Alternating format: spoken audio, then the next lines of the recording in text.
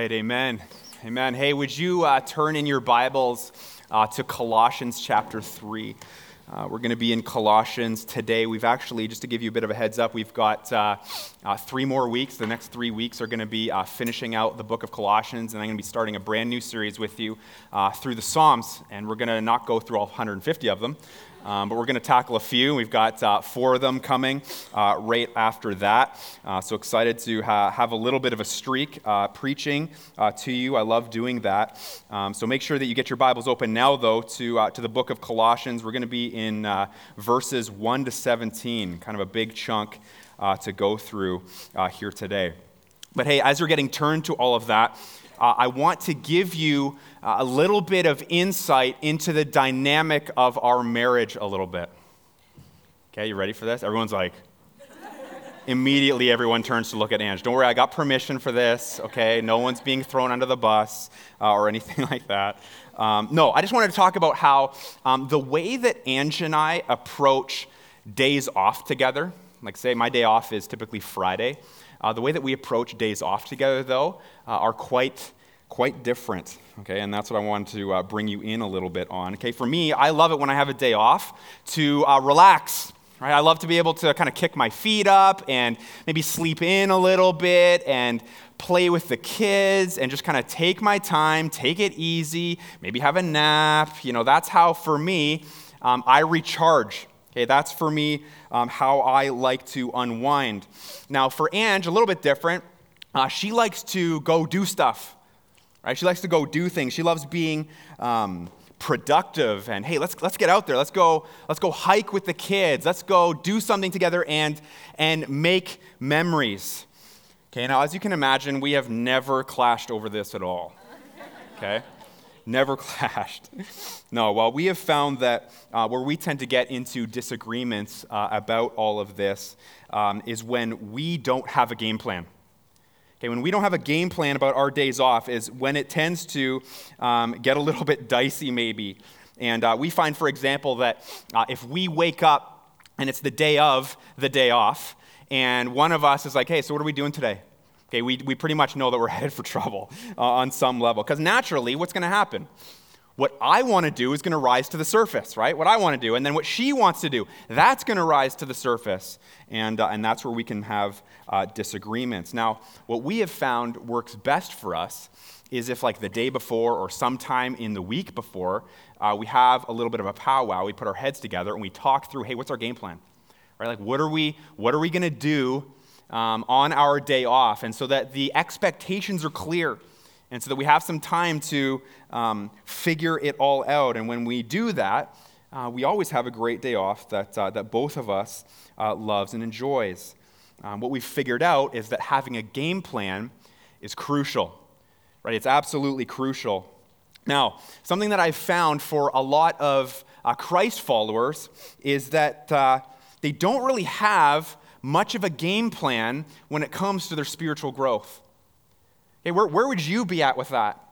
Do you have a game plan when it comes to growing in Jesus Christ? Do you realize that God expects you to grow? Do you believe that He wants to change you bit by bit? He wants to work in you. He wants to transform your heart. He wants to transform the desires that you have, the way that you live. He wants to do a lot. Now, we, of course, know that He plays a huge role in that, doesn't He? Through His Holy Spirit, He does the work that we could never do, which is transform our hearts. And He actually will give us, the Bible says, He will give us new desires, give us desires for Him. He'll make us passionate about the things that He is fired up about. So He plays a huge role, but you better believe that we play a huge role as well. We really do. And so this morning, we're going to be taking a look at what all of that is and assessing, what is my game plan for growth, and am I putting all of that into action? Okay, so if you're in Colossians 3, we're going to read the passage here and go through this. So join me, verse 1. It says, if then, this is Paul writing, if then you have been raised with Christ, seek the things that are above, where Christ is seated at the right hand of God. Set your minds on things that are above, not on things that are on earth. For you have died, and your life is hidden with Christ in God. When Christ, who is your life, appears, then you also will appear with Him in glory. Put to death, therefore, what is earthly in you: sexual immorality, impurity, passion, evil desire, and covetousness, which is idolatry. On account of these, the wrath of God is coming. In these you too once walked when you were living in them, but now you must put them all away. Anger, wrath, malice, slander, and obscene talk from your mouth. Do not lie to one another, seeing that you have put off the old self with its practices, and have put on the new self, which is being renewed in knowledge after the image of its creator. Here there is not Greek and Jew, circumcised and uncircumcised, barbarian, Scythian, slave, free, but Christ is all and in all. Verse 12, put on then, as God's chosen ones, holy and beloved, compassionate hearts, kindness, humility, meekness, and patience, bearing with one another, and if one has a complaint against another, forgiving each other. As the Lord has forgiven you, you also must forgive. And above all these, put on love, which binds everything together in perfect harmony. And let the peace of Christ rule in your hearts, to which indeed you were called in one body, and be thankful. Let the word of Christ dwell in you richly, teaching and admonishing one another in all wisdom, singing psalms and hymns and spiritual songs with thankfulness in your hearts to God. And whatever you do, in word or deed, do everything in the name of the Lord Jesus, giving thanks to God the Father through him. God, we come before you right now, recognizing this well-known passage, Lord, that talks and really lays out your expectations for what the Christian life looks like, Lord, and how do we grow, how do we change, how are we transformed? God, we know that we have a role to play in all of this, but Lord, we recognize our frailty, Lord. We recognize that we are weak. We recognize that we don't have it all together, and we do fail, Lord. But we thank you that you are God. We thank you that you are strong, that by your Spirit we can put these things into practice and seek transformation and change and growth. Lord, I pray that we would be excited about that, Lord. I pray that we would come away today refreshed and encouraged and inspired and ready to just go follow you and do all of these things, Lord. Lord, for anybody who is caught in sin and stuck in all of that, Lord, would you bring conviction, Lord, and the joy that comes when we confess our sin and commit again to following you anew, Lord. Would you do this, please? Have mercy. Grow our church, Lord. Change us. Make us more like Jesus. We pray all of it in Christ's name. Amen. Amen. So, what's my game plan for growth? Okay, what's my game plan for growth? That's the question that we're going to be asking today. That's the question you need to be asking. So what am I doing?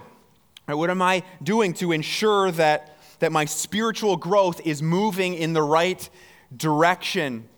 Okay, do you have a plan? Do you have a plan? Or are you just kind of like, no, I don't really have a plan, and I'm just kind of doing whatever, and maybe you've been way too passive about all of this, and I'm just kind of hoping that it all comes together by osmosis, and somehow I just kind of grow, and I'm made more like Christ, and he does it all, and I just kind of sit here, and I'm a recipient. No, right? We've got to act too. Again, we have a part to play here, and here's the first thing here as we think about my game plan for growth. What do I need to do? Well, I must completely renovate my mindset. I got to completely renovate my mindset. Take a look at the first verse here as we go through this and kind of pull it all apart. It says, if then you have been raised with Christ, or in other words, or because you're now a follower of Jesus Christ, Paul's saying, he says, seek the things that are above, where Christ is, seated at the right hand of God. And then he says, set your minds on things that are above, not on things that are on earth. And so Paul's saying here that if you are a Christian, okay, you have given your life to Jesus Christ. You've had your sins forgiven, and he is now your Savior. Your entire focus, your entire approach for the rest of your life, all of it is now to be directed towards things above. Things above, meaning, okay, that all of that, our focus, our attentions, our thoughts, our attitudes, our desires, our actions, all of it should be pointed towards the spiritual values that characterize Jesus Christ. In other words, okay, the types of things that God is against, we're against. Okay, the types of things that he is for, we're for. What he's passionate about, we're passionate about. You might be like, well, why? Why do we have to be on the same page with the Lord? Well, he says right here, verse 3, he says, for you have died. Okay, for you have died, and your life is hidden with Christ in God. When Christ, who is your life, appears, then you also will appear with him in glory. Okay, so the reason that we focus on Jesus Christ, the reason why we focus on things above, as the text says, Paul reminds us here, is because of the gospel. It's because of the gospel. Do you remember that? Do you think back on the gospel constantly, remembering what the Lord has done for you? He reminds us, he says, you've died. Right? You've died. And what have we died to? Well, we've died to sin, which means I'm putting that all to bed. I'm burying that. I'm no longer going after that. That's no longer the focus of my life. I've died to that. I've died to myself and the way that I want to live my life and my own pride and my own selfishness, the old way of living, all of it, dead to it. That's what he says. He also says, your life is hidden with Christ. I love that. It's meaning that we have eternal security. True Christ followers have eternal security. We're hidden with him. He protects us. He's holding us in here, which means that we have all of our meaning, all of our hope is now found in him. Everything that we need is in Jesus Christ. Do you realize that? Our hearts, our minds, we need reminding of that always. That we would not look to other things to bring us completion and fulfillment as people. Right? That's really the central theme of the entire book of Colossians. Remember, he's constantly reminding them of the sufficiency of Jesus Christ, how he is God, how he is everything, what he has done. He has rescued us. The whole thing is about the gospel. The entire thing is. And he reminds us again here that Christ will appear again and bring us to glory with him. Right? He gets us looking towards the future. He's like, we're headed for heaven. That's our eternal home. So time to formulate a game plan now that gets our attention away from the temporal, away from kind of the earthly and the worldly things, and onto the eternal, onto where we're headed. Right? And we need the constant reminder of this.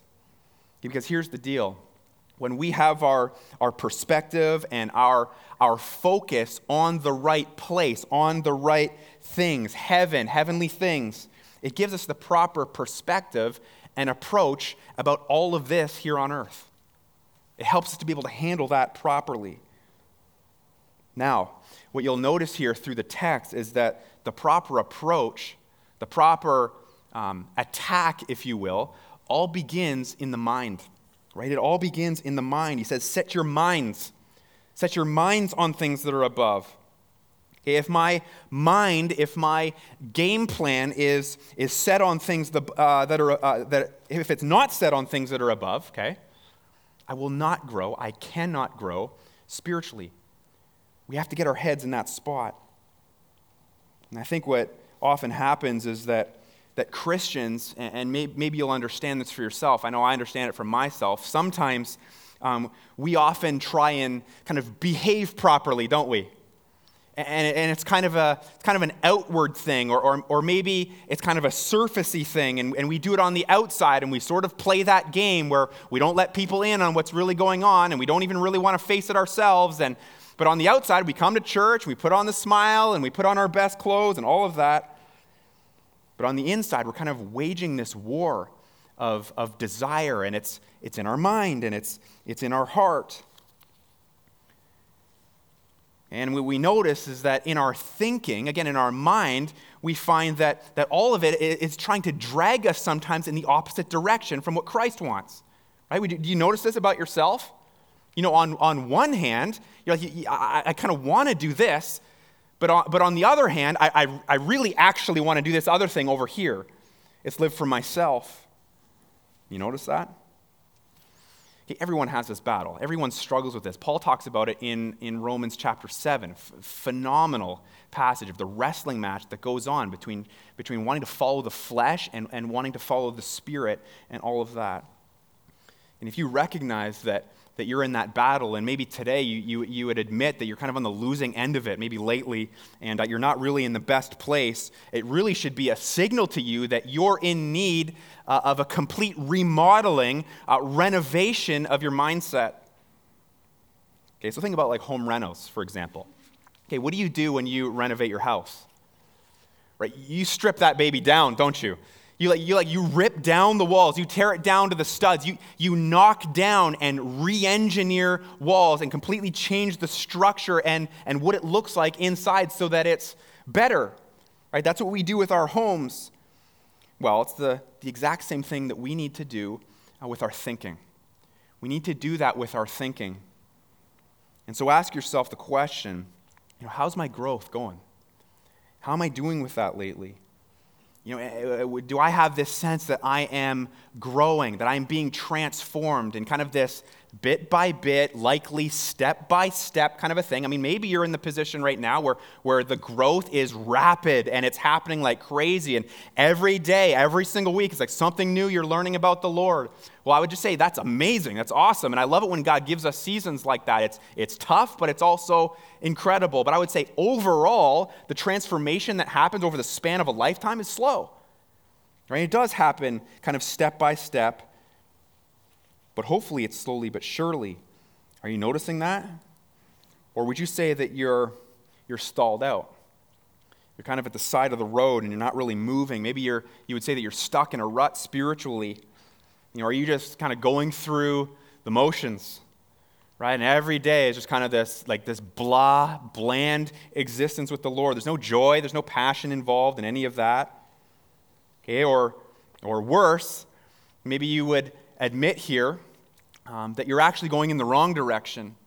And I've been pursuing the wrong things entirely, and they're halting my growth, and they're moving me in the wrong direction, and I've lost the joy, and all I'm bringing in are pain and problems, and there are consequences that I'm experiencing on all of this, and my family and loved ones and people that I know, they're experiencing it as well.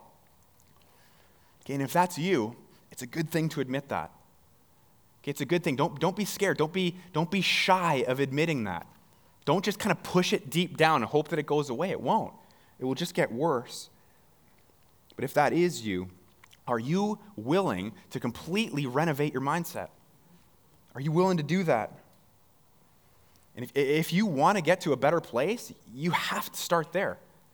If you want to develop a game plan, that's got to be step one. Paul says, set your minds on things above, not on earthly things. Not on earthly things. Okay, notice how he doesn't leave room for partial commitment here. He's not like, hey, kind of set your hearts on things above or your minds on things above. Or seek some of the things that are above. No, he's not saying that.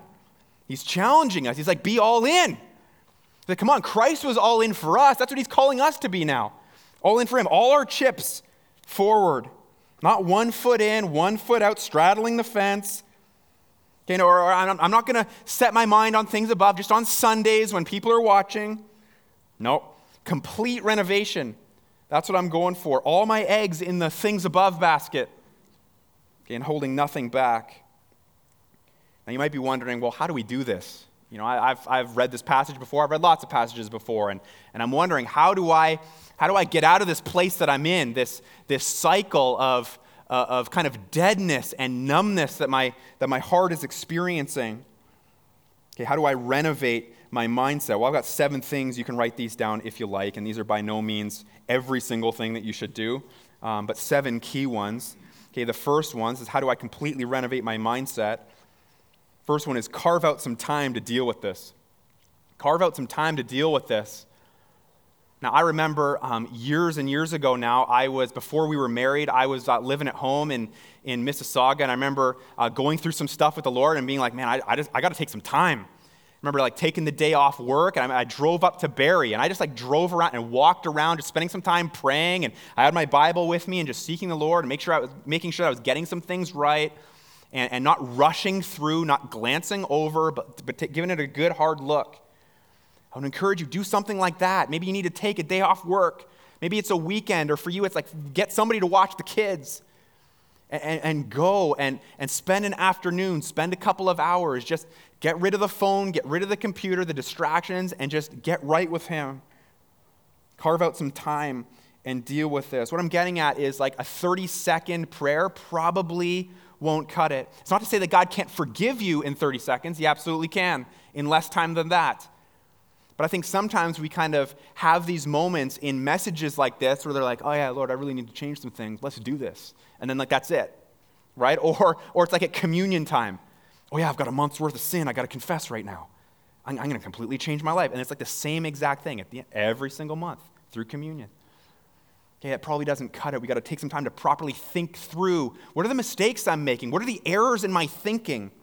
How do I replace these things with truth? And so that I can come up with a good plan, I can renovate my mind. It all starts with the mind. Here's the second one.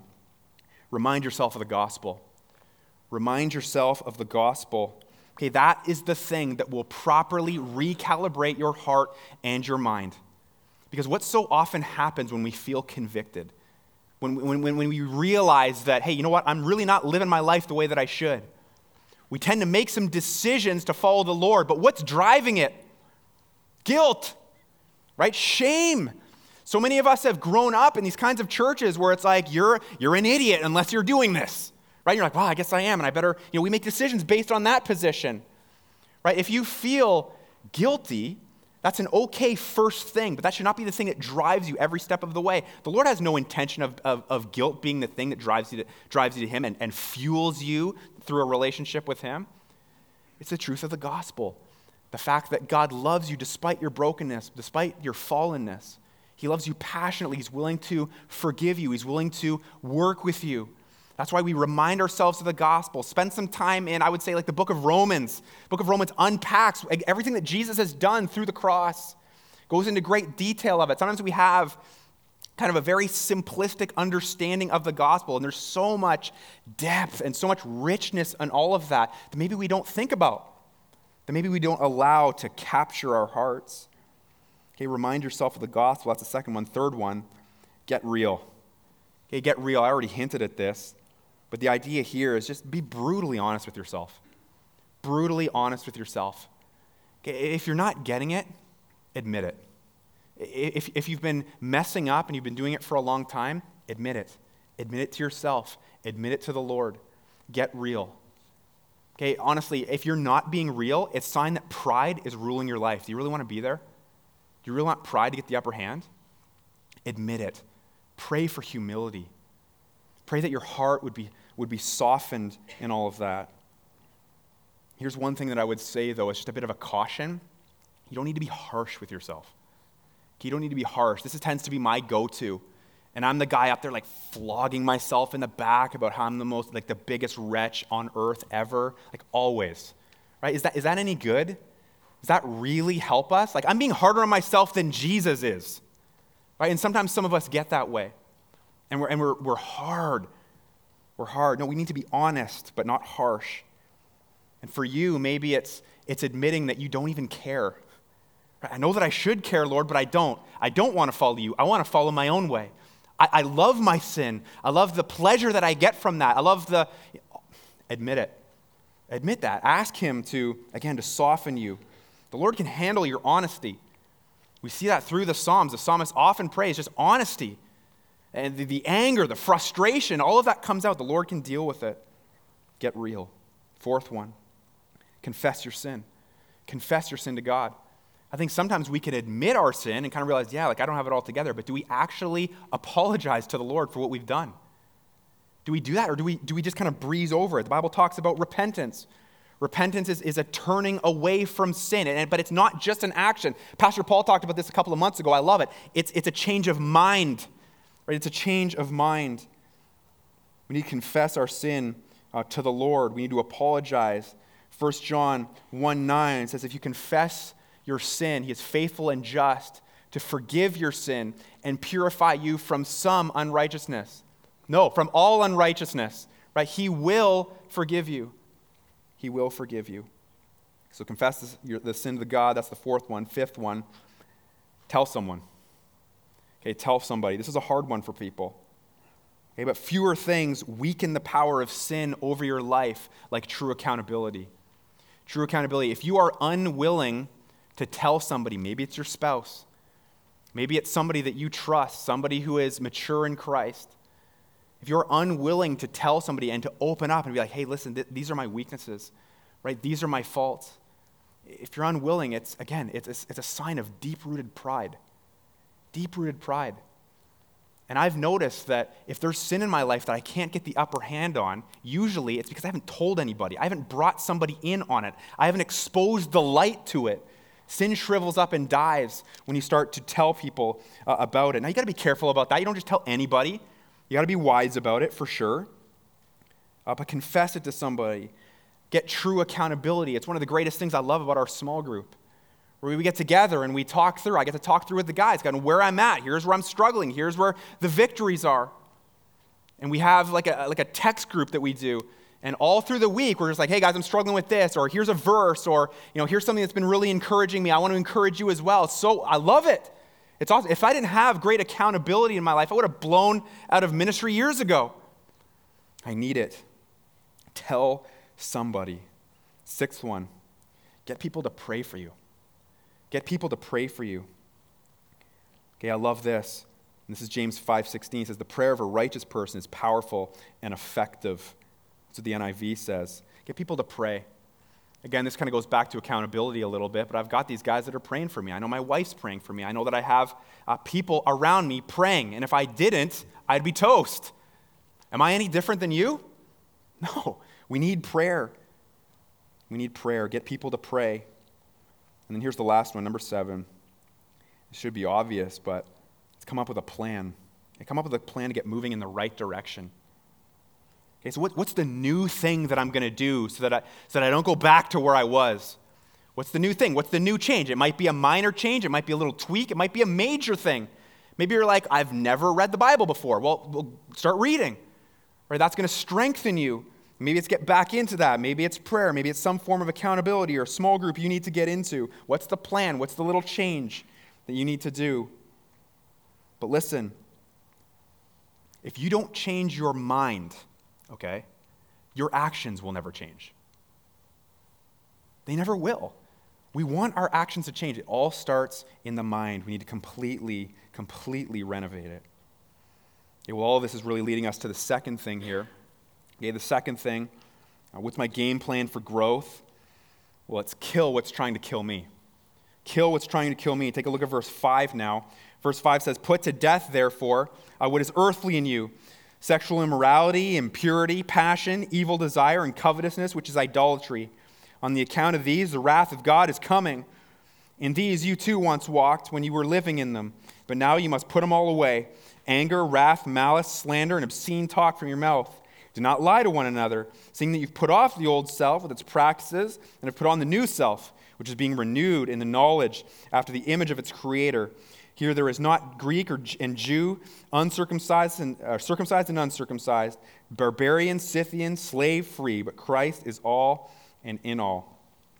Okay, well, what you'll notice here is he lists off a bunch of sins that we're to put away, that we're to be done with. And this list is by no means exhaustive. So if you're like, hey, you didn't mention my vice, I guess I'm off scot-free here. Well, no, of course not. Okay, but he does list some of the ones that absolutely beat us down. Beat us down. He kind of groups them in categories here, 2 categories. The first one, we'll just call them the sins of warped love. The sins of warped love. And he mentions, first of all, he mentions sexual immorality. Okay, the word for that is porneia, from which we get the word pornography. In Paul's day, it also referred to prostitution. And he uses the word there, impurity, which means filthiness or uncleanness. And that word actually goes beyond the act into the evil intentions of the mind. He says passion and evil desire. So these 2 words are referring to kind of the physical and mental sides of the same vice. He says covetousness. Some of your translations might say greed instead. It means to have. To have. It's the insatiable desire to have what's forbidden. Right? I want that and I crave it and I need more of it. Okay, these are all various aspects of warped love, the sexual sin. Now, this is important. I mean, I've heard a number of pastors say, and I would kind of agree with them on this, that how we as the church, how we as individuals respond to sexual sin is the defining characteristic of our generation. You agree with that? It is. It really is. Okay, much like in biblical times, and you read through it, you see it big time in 1st and 2nd Corinthians. Much like that, our culture has saturated itself in sex. Okay, and I'm not going to get graphic or anything like that, but devastatingly so. the church has followed suit. And by church, I mean Christ followers. Right? I mean Christians. It affects us every bit as much as it affects the world. I mean, when Time Magazine's recent cover article talks about the dangerous effects of pornography, and when the state of Utah, did you hear this? It was just like this week or last week, they declared pornography a public health crisis. Okay, they just announced that. When you notice the world starting to announce these things, you know something's up. Right? Even the pagan society around us is starting to clue in that, like, hey, I think some of this stuff's like starting to do some damage. Right? That's what they're saying. I mean, how much more does the bride of Christ need to snap to attention on this? Right? We do. Sexual sin is killing us. It is rotting us out from the inside out. Okay, but here's the mistake. Here's a mistake that I don't want us making here. And this is all in the spirit of, again, completely renovating our mindsets. Is that some Christ followers, some Christians, they get to the place where they start to experience victory over pornography, right? Which is awesome. And they don't struggle with it maybe that in the same way that they used to. Men and women. I'm under no illusions that this is just a problem for guys, right? It's a big-time problem for women as well. Okay, but maybe you're kind of getting over some of that, or maybe it never was a major struggle for you. Well, here's the question. Does your mind still play with lust? Do you still allow, just a little bit? Right? I'm not going to live according to God's standard of holiness and perfection. I'm going to live according to my own. And I'm going to let a little bit of that stuff in. Okay, do you let your thoughts, do you let your eyes wander where they shouldn't?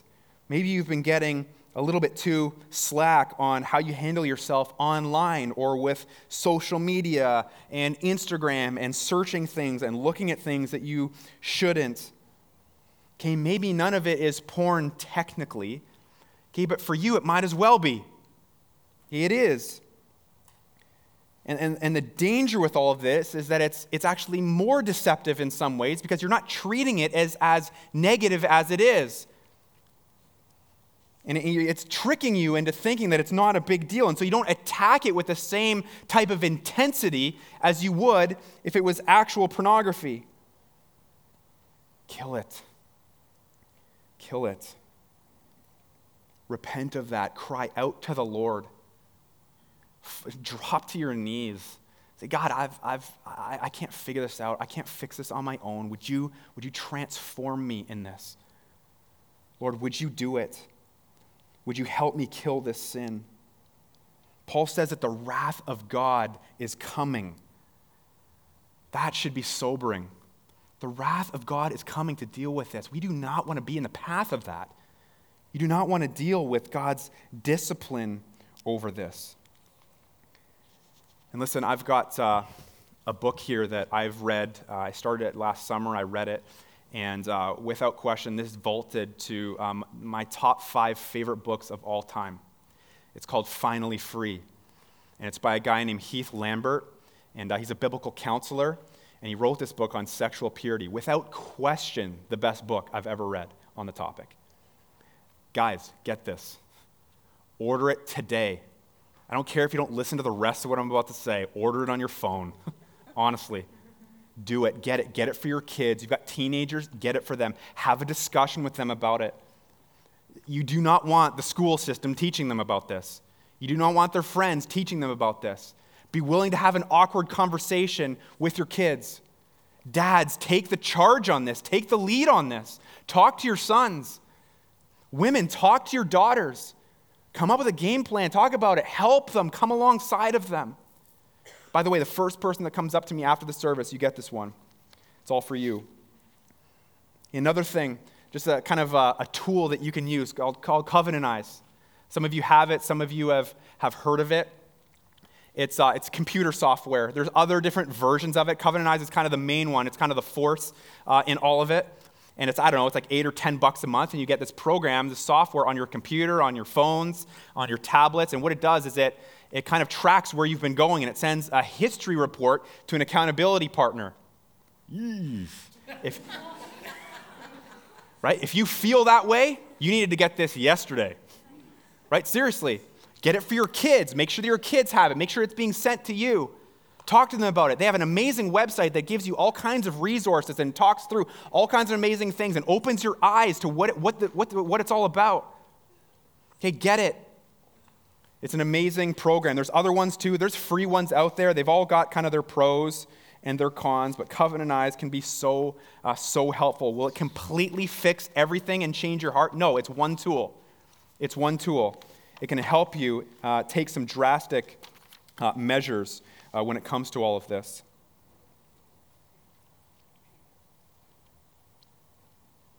This stuff is killing you. It's killing you. Do you understand that? Here's the second kind of category that he talks about. I'm going to go through this pretty quickly now, but it's the sins of evil hatred. The sins of evil hatred. Verse 8, take a look. He says, but now you must put them all away. Anger, wrath, malice, slander, and obscene talk from your mouth. And he says, do not lie to one another. Okay, so these describe all the different types of hatred that we have towards each other, towards one another. And I would just ask, do these describe you? Now you might be thinking like slander and malice and obscene. That's not me. Right? I'm better than that. Okay, don't be too quick to give yourself a pass. Because I would ask, what's going on underneath the surface? Or what's going on underneath the surface? Do you come into church? I don't want to say this is just a ladies' problem. It's for the guys too. But you come into church and you're like, hey, how's it going? Why'd you look at me like that? Right? What is she wearing? Right? Are you judging? Right? Probably maybe more of a ladies' thing on the wearing thing. I don't know. Maybe more than guys. Okay, but are you doing that? Is that swirling underneath the surface? Is there judgmentalism? Why is she always like that? Why is he doing the thing the way that he does it? Are you slandering in your heart? Are you gossiping? Are you doing all of those things? Okay, don't just try and mask it with good behavior and good words. That's nothing. God doesn't please him. Okay, fight against it. None of that can be us. We have to love each other. We have to encourage each other. We have to inspire. We have to cheer each other on. You might be like, why? Why do we need to do that? Well, Paul says it, verse 9. He says, for you have put off the old self with its practices and have put on the new self, which is being renewed in knowledge after the image of its creator. Like, this is who you are now. He says, here there's not Greek and Jew and circumcised and uncircumcised, barbarian, Scythian, slave, free, but Christ is in all. Or he's all and in all. And so there aren't different categories of people. That's how we treat people. We kind of like to group people into these different, well, they're like that, and this person is over here like this, and that person is a little bit better than that person, and I'm either above him or I'm below her. Or that's not the way that the Lord looks at it. It's not the way that he works. The playing field is level. So let's not exalt ourselves above each other. Do you know that what that is hatred? It's hatred. The stuff, it kills us. Again, it rots us out. The sexual sin, the hatred, all of it. It's doing that to us. It separates us from God. It makes us so that we're not joyful. We're passionless. It dulls it. We don't care about each other. And if any of this describes you at all, I plead with you, destroy it. Kill it. Fight against it. It's going to be a battle. I'm telling you right now, Satan's not going to be happy about this. He's not going to be happy about this message. He's going to come after me. He's going to come after you with all of it. But all of this has to be a huge part of our game plan for growth. Here's the last thing. Third part of the game plan, actively pursue what's good. Actively pursue what's good. Okay, so it's not just about ridding ourselves of all the negative, all the things that Christ is against, but it's actually going after the things that Christ is for. Verse 12, he says, put on then. Okay, put on, that's an action word. He already said put off in the previous verses. It's to signify like clothing, like you would put on a shirt in the morning. You need to put these things on. Action.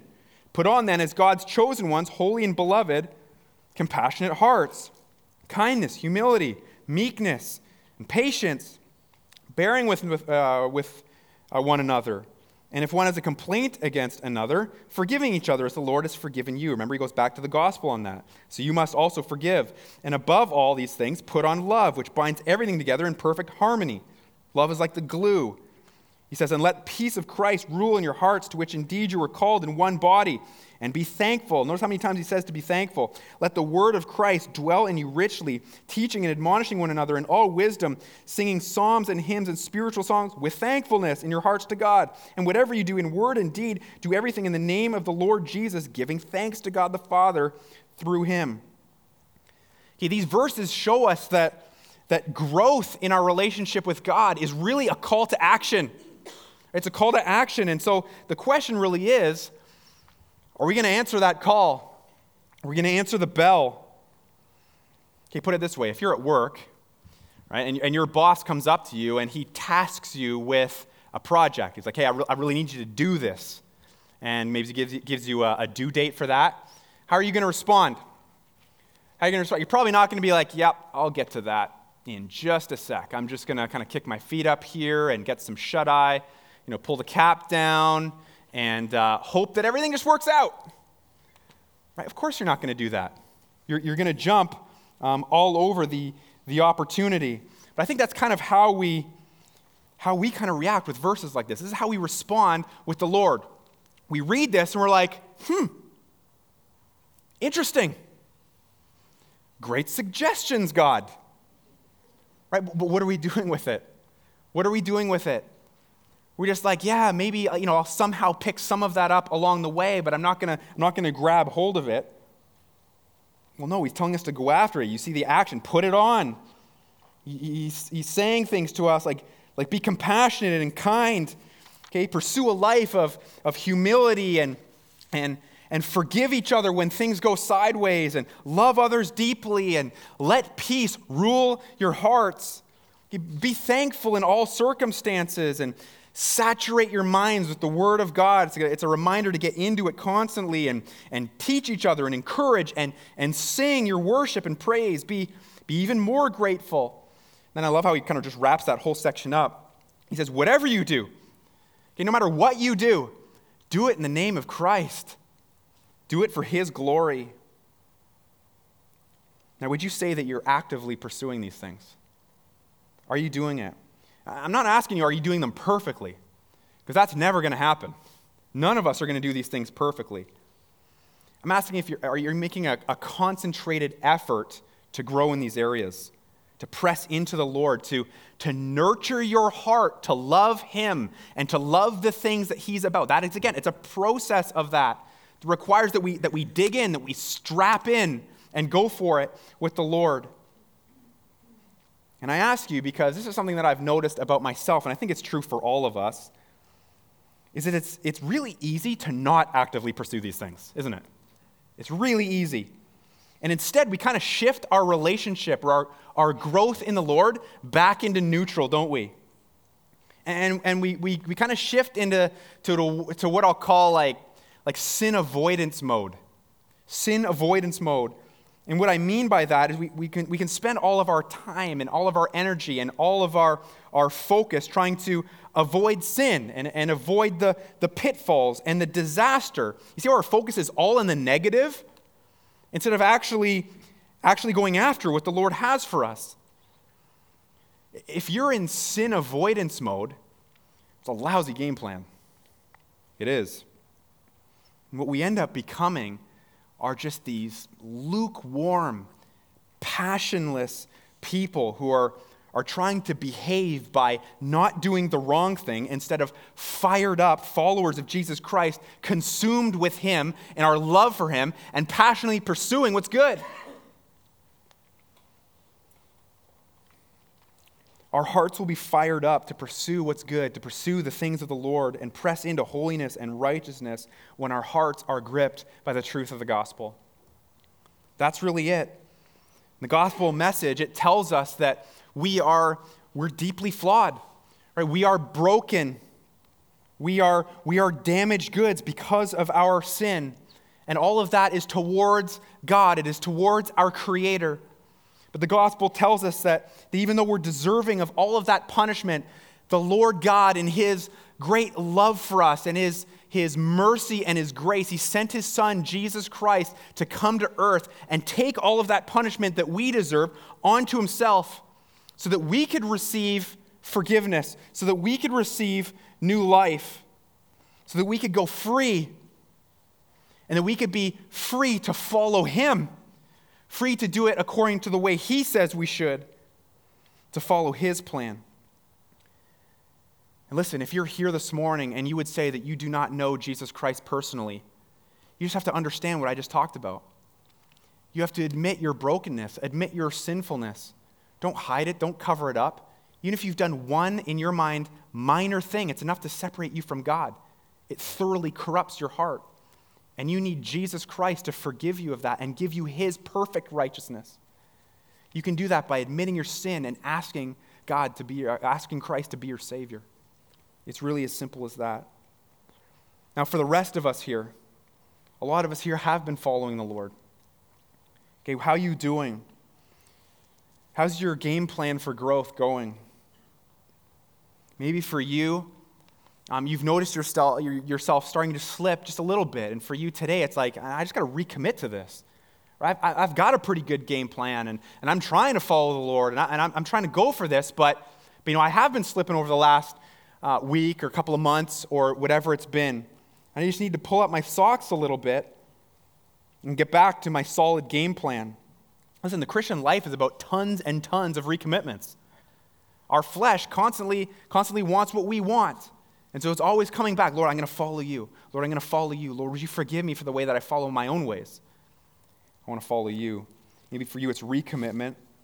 Maybe for you, you've realized that your current game plan is garbage, right? It's no good, and I need to renovate it, and I need to change my game plan. What I've been doing, it's not working, and it's not leading me anywhere.